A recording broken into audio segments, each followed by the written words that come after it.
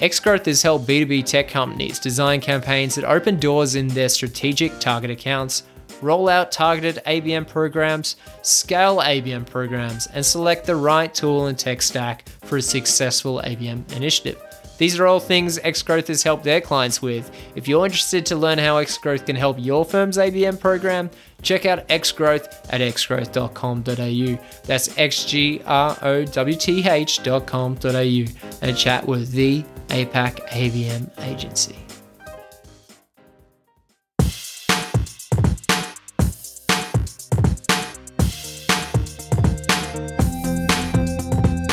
Hey marketing legends, and welcome back to another episode of Growth Colony.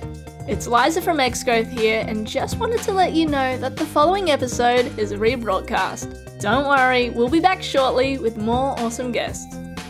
For now, sit back, relax, and enjoy the episode.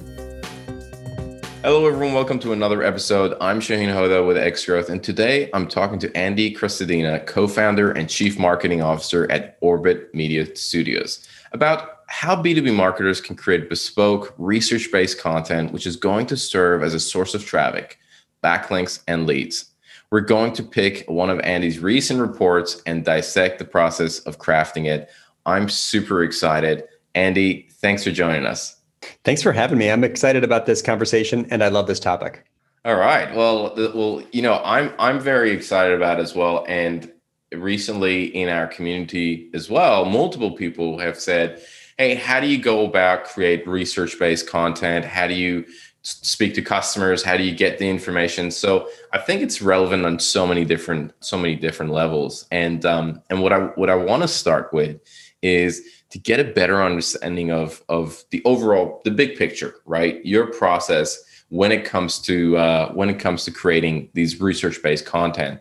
What do you go through? What does that process look like? Well, there are examples when you're just being opportunistic and you look and say, I have a bunch of data here. I could just go inside out. I could publish this. I could get results from this because there's something that I found internally that I could get traction from and be useful about on this topic. In other examples, you're going to be digging because you're realizing that there's a gap in the information on the internet and you're going to fill that gap. You find a missing statistic. You ask yourself, what are people frequently saying but rarely supporting with evidence? Or what are people often asking me that I could support with evidence? So one way you may be actually doing like a big survey where you have to do a lot of outreach, which is tricky because surveys have to be promoted. And then you create content that has to be promoted. So there's like 2 rounds of promotion if it's a survey.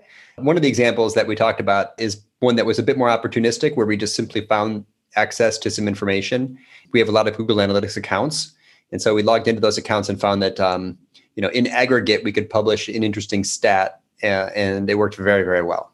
Well, I definitely want to talk about that, which is, if anyone's wondering, we will have it in the show notes. And the article is called, What is a Good Bounce Rate? We asked 500 analytics accounts. Here's the average bounce rate for a website, which is a really interesting thing to read about because all marketers are dealing with their own website and they're on the GA account. And everybody would be like, I wonder if we're above or below average.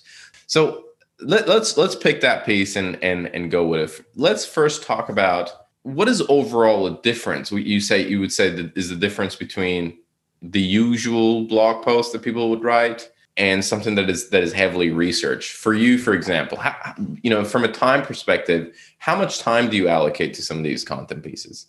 Well, an average article for us takes maybe 8 hours to put together, sometimes 10 hours.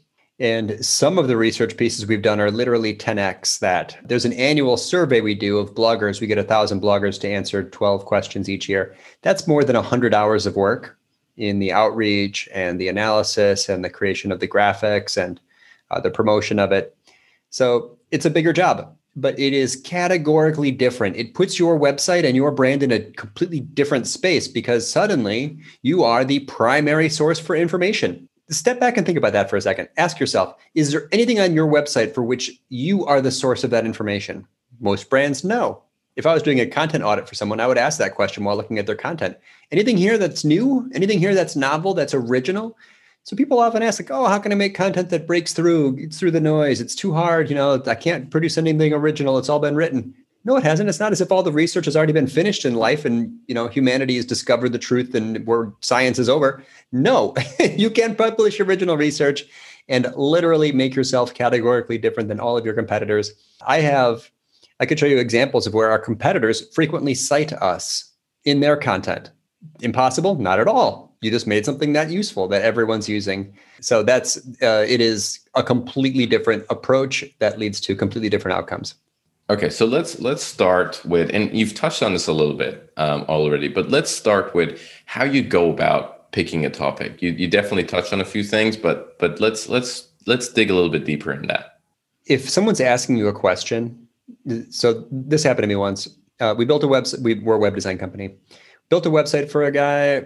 Comes back and says, "There's no search tool on my website." I said, "No, it wasn't part of the scope. I wouldn't even recommend one. You've got a narrow and shallow sitemap. It's a smallish site. Why have a search tool? Your navigation's descriptive, right?" He says, "But isn't that standard?" Great question. What's standard on websites? Didn't know. Does anyone know? What are the most common features on websites? I know how to figure it out. I go download a list of the top marketing websites, give it to a virtual assistant. Virtual assistant fills in this spreadsheet showing which sites have which features. Contact in the top left, calls to action, value proposition high on the page, slideshows, search tools. Sends me back the spreadsheet. And now suddenly it's fun because there's this moment, Shane, just imagine this. There's a moment in your day when you are the only person who knows something, right? There's like new information and you're learning while creating content. So in that moment, I was the only person, right? I had this new information. So we published this little chart that showed what features are standard on websites according to these 100 sites. Optimized that article to rank for web design standards. It's gotten 200,000 visits over the last 6 years. It's attracted 200 links from other websites. It ranks number 1 or something for web design standards. It's a link magnet. It's a topic in meetings. I explain it. I use that to explain things to people. Another one, how long does a website last? No one knows. There wasn't a good answer. What's the lifespan of a website? Grab a list of top websites, give it to a virtual assistant. Virtual assistant looks at these sites in the Wayback Machine, records on my spreadsheet the interval at which they do major redesigns. The answer to that question is 2 years and 7 months. It's new information. No one knew. It didn't exist before, right? So find the missing statistic. Ask yourself, what do people frequently say but rarely support with evidence? And then go create and promote that statistic, and you will win the conversation for the day. It's dramatic. The impact is dramatically different from other typical articles. I love that. I love thinking about it that way, that just keep an eye out for things that people say and be like, is that supported by anything? Because a lot of times it's not. A lot of times it's not. And we take it for granted. Yeah. The one we're most famous for is blogging takes time. Oh, really? How much time does it take to write a blog post? That's the one where we have to reach out to 1,000 bloggers to get them to fill out a survey. There's literally no other way to answer the question. You have to ask people how long they spend writing and then average a bunch of answers together.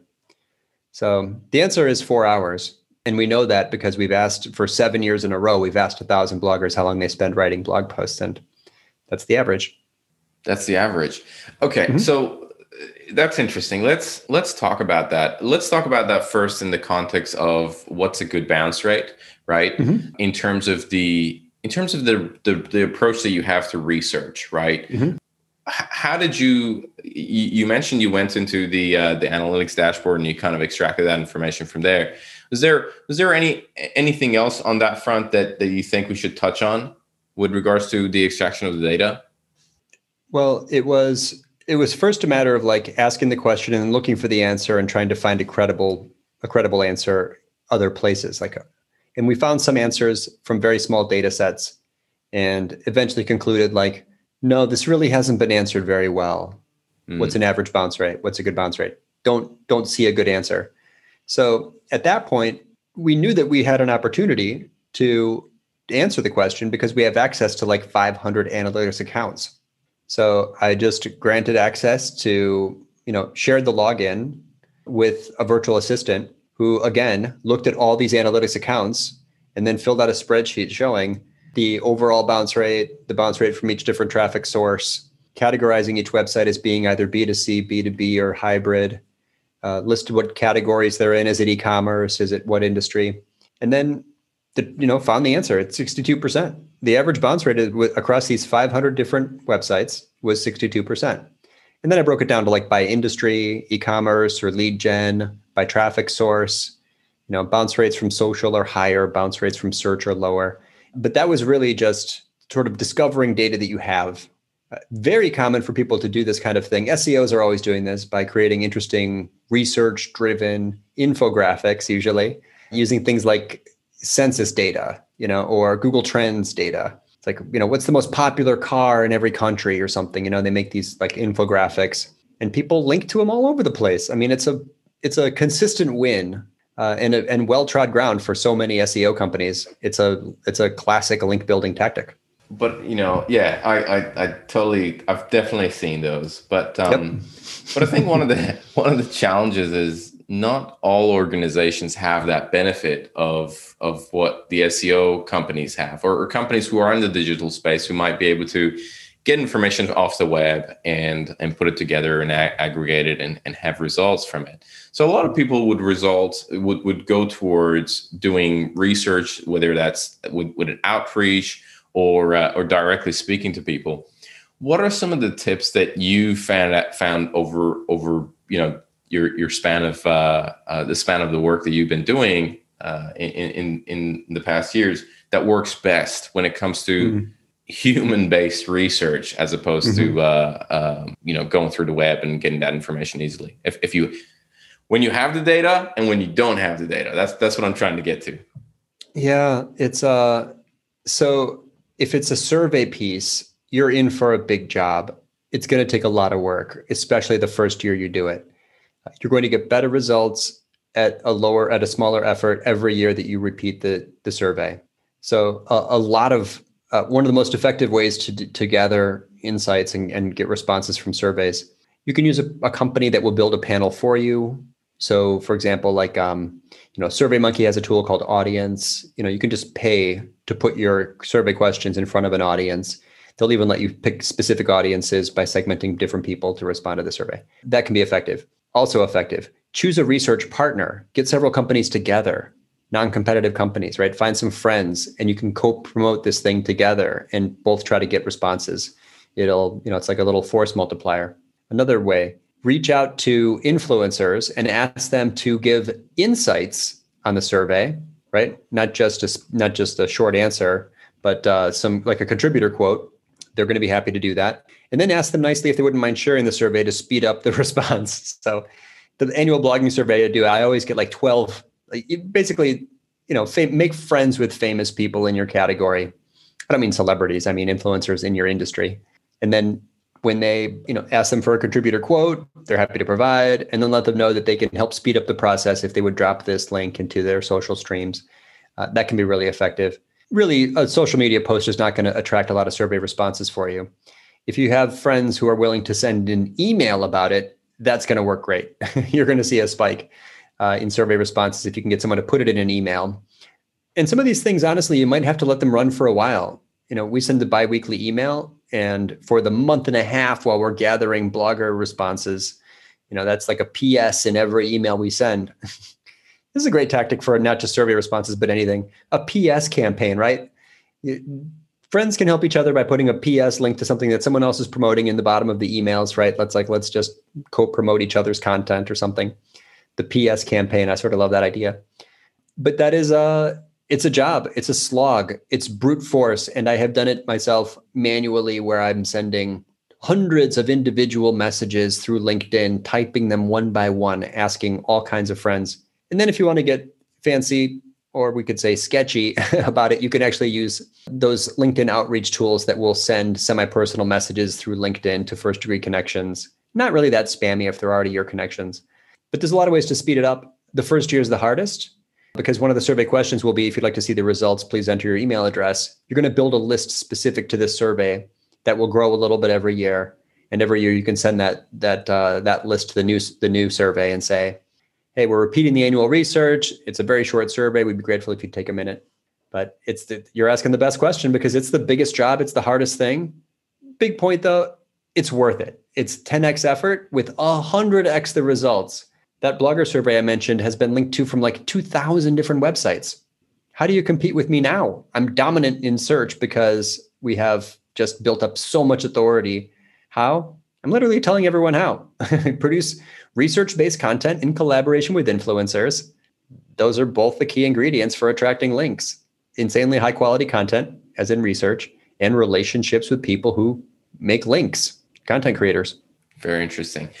Let's go back to partnerships. You mentioned partnerships.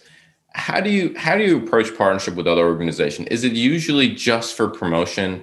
Do you sometimes can you ask for, as in what are some of the things that are common? Can you ask for a financial contribution in terms of, hey, it takes this much time and hours to create this, so maybe financially they will contribute? How are the kind of contributions you've done in the past when it comes to a piece of content? Well, sometimes it just starts with a beer. Right. I'll give you an example. I'm at a conference. I'm with a friend. We were coming out of a bar and we're standing in this hotel lobby before we just went up to bed. It was like late. And I'm talking to my friend Michelle Lynn from Mantis Research. This is what she does all the time. And a few other people about thought leadership. What is it? People use that term to mean all different things. A lot of people aren't really talking about thought leadership. It's like no one agrees on the term. Hey, Michelle, why don't we get together and come up with a better answer, like a research-driven answer about the definition of thought leadership? She's like, sounds great. She reaches out to her friends of ours at SurveyMonkey. Pretty soon, Orbit and her company Mantis and our friends at SurveyMonkey are collaborating on a research piece about thought leadership. 2 or 3 calls into it, we've got a really polished survey, great questions. We all contributed to the survey questions. And then a month after releasing it, we're all pushing hard to get answers. I think 480 marketers answered 10 questions about what thought leadership means. The piece is awesome. It like lays it out. It's like, what are the required things? What are the nice to have things? And we each write about it. I'm an SEO, so I optimized mine for like, what is thought leadership marketing? And it ranks for that. It attracts visitors for that. It attracts links from that. Those links support our rankings. Our rankings support our lead gen. So yeah, it's weird that people don't do this all the time. It's weird that people just pump out medium quality blog posts, but the world is not waiting for another medium quality blog post. Step it up. Very true. Very true. Let's talk about questions. You've mentioned it multiple times. You've said, I send maybe 12 questions out here, 10 questions here. I've been part of research pieces that there's like, I have to answer 200 questions. What is your take? Have you done research pieces that require a lot of questions and ones who are shorter? What's your take on that? I think it's pretty insensitive actually to have super long surveys. There's a friend of mine who, like, just before we got on this call, it's like the agency content creation survey. I love these guys. I want to help them. They asked me to promote their survey. I'm happy to do it. But I opened up I clicked the link and I land on this page and it says this will take 8 to 10 minutes. That's actually kind of a big ask, right? So I'm happy to promote this, but I can't take this super quick survey. If the questions are short enough, right? If it's a quick answer and the survey tools like SurveyMonkey will show you how long it takes people on average to fill out your survey.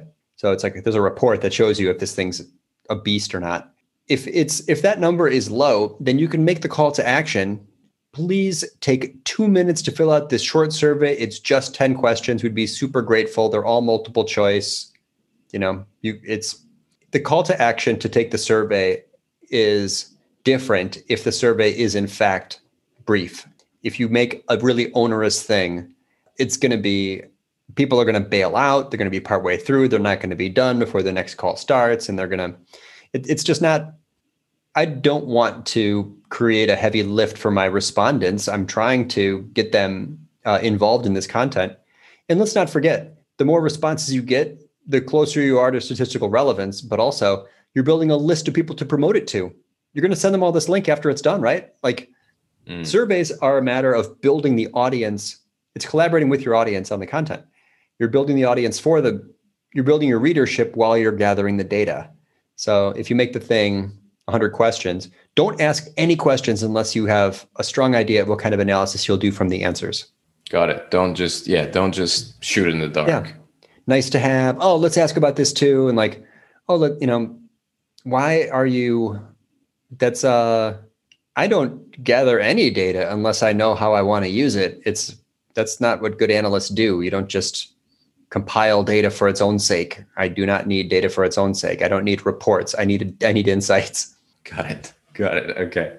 All right. Let's go to the next topic, and the big one, promotion. And we've touched on it a little bit. How do you approach promotion? We've talked about partnerships. We've talked a little bit about SEO. Is there anything else that you think we should explore there? That there is to explore? Sure. Let's say you're going to repeat this every year, which I highly recommend. It's going to be more valuable for longer if you launch this thing in January or early in the year, because It's going to be, if it's an annual thing, its shelf life is tied to the year. And so if it goes live in like November, your 2021 survey is not going to look as new for as long. If you launch it in January, February, it's going to look newer for longer. So plan the timing of it if you can. I did not take advantage of this the way I should have. Another option, so all of your survey respondents get the email. All of your contributors will get the email. All of your survey partners will get the email for the opportunity to promote. So it's unusual in that way. It has more opportunity. You're reaching out to more people about it. Any kind of collaborative content has a social media advantage. In fact, I would argue content is not optimized for social media unless it includes collaborators.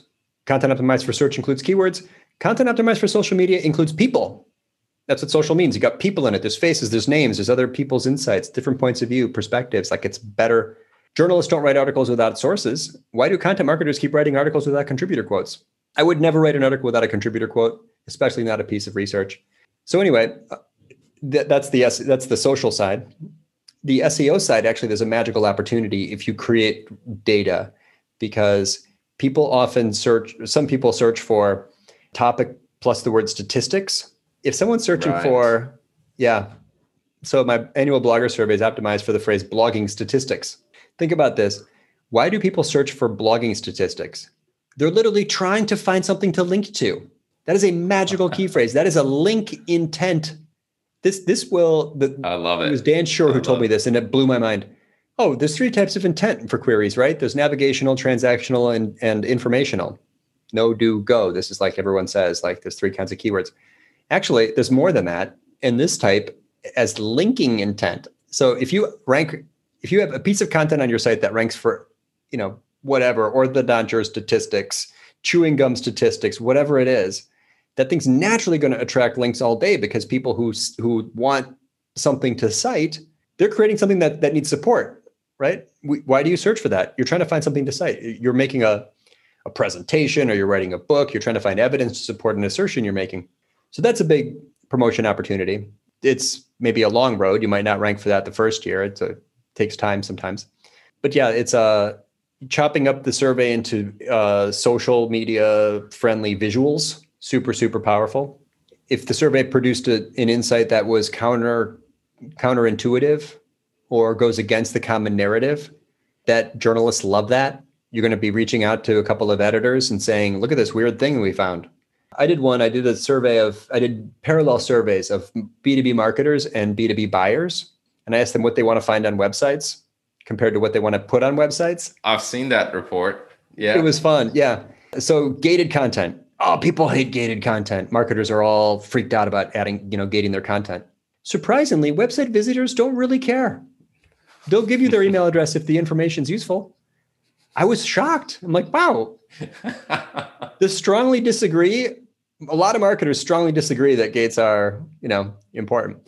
0% of our B2B buyers said that strongly disagreed, right? They're fine giving their information. Oh, wow. So just imagine what I can do with that now, right? Now I've got something newsworthy. That's another way to think of this.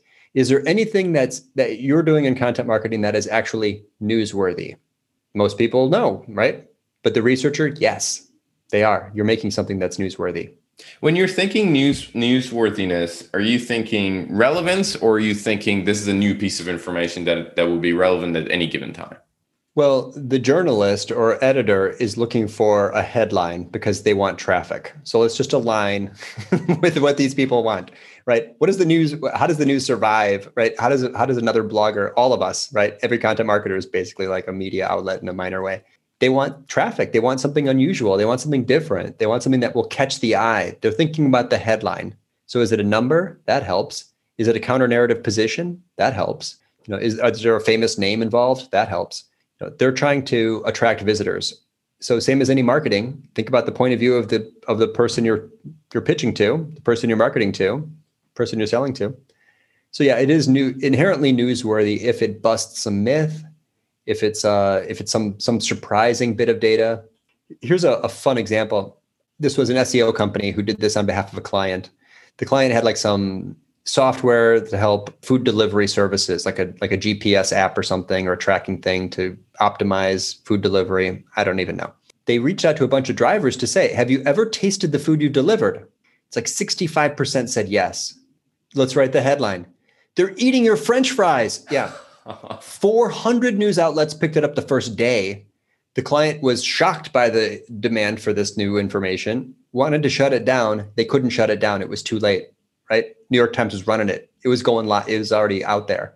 What was that, right? Wow. They're eating your French fries. 2/3 of delivery drivers have tasted the food they've delivered. It is a shocking thing. It's a funny thing. It's a timely thing. That's what PR is. And I've never really thought of myself as a PR person. I've heard before, like, wow, you're really good at PR. Never even thought of it in that way. But fundamentally, that's what you're doing. You're creating something newsworthy and try to do that without something original.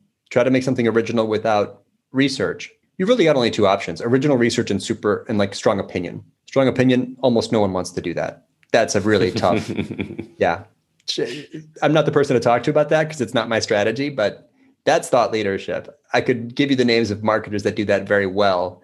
They crush it on social media. Strong opinion is the other format for content that outperforms consistently. Got it. I love it. Strong opinion research. That's just so simplified to think about it. If you wanna put worthy content out there, have either a strong opinion or do research. Mm-hmm. And be careful about the strong opinion component because it could backfire in a lot of situations. Yeah, you're purposely being provocative. It's amazing when you see it done well.